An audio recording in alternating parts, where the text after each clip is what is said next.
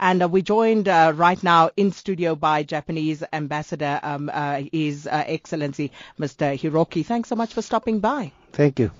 Now, it's 70 years on, and how fresh are the memories of Nagasaki and Hiroshima in the minds of Japanese people? Memories are still very, very fresh and vivid among the Japanese people. Let me introduce one of the eyewitness stories of a 17-year-old girl who was working in a factory in Hiroshima in 1945. She writes, at 8:15 in the morning of August 6 in 1945, there was a furious blast. No sooner had I seen the slates coming off the roof of the factory than I was knocked down. Something probably hit me on the head and I lost consciousness. After a while, I decided to go home, and on the way I saw many people along the riverside and in the river and heard them growling, "Help! Give me water!" It was a living hell.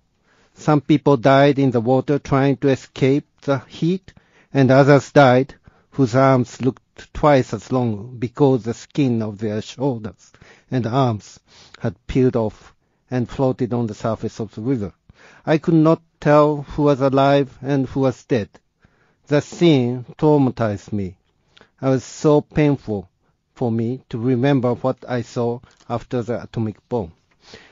And also another gentleman, Mr. Katayama, who was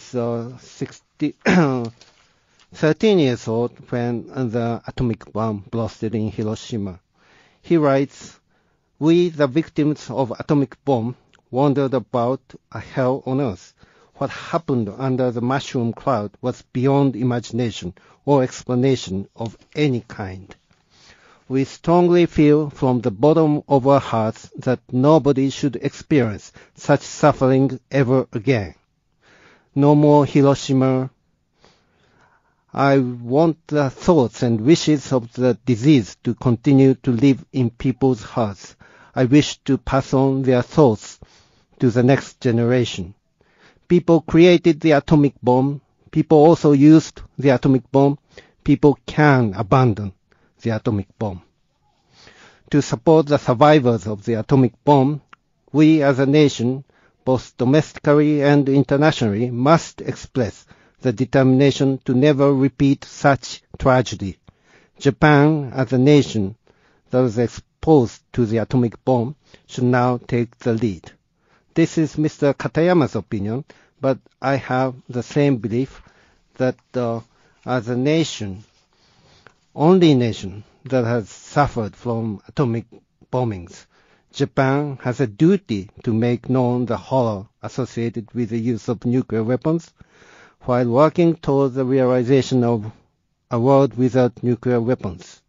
As stipulated in Japan's constitution, Japan aspires to maintain and ensure peace and stability in the world. That is my opinion. Thank you. Mr. Hiroki, what can people do in order to remember the tragedy of 70 years ago? City of Hiroshima and city of Nagasaki has memorial halls, and we have many accounts of the victims, and I hope that they visit the site or the internet site which tells you exactly the feelings of the victims. And they also sent some special envoys to abroad to tell the stories and their experiences under the mushroom clouds.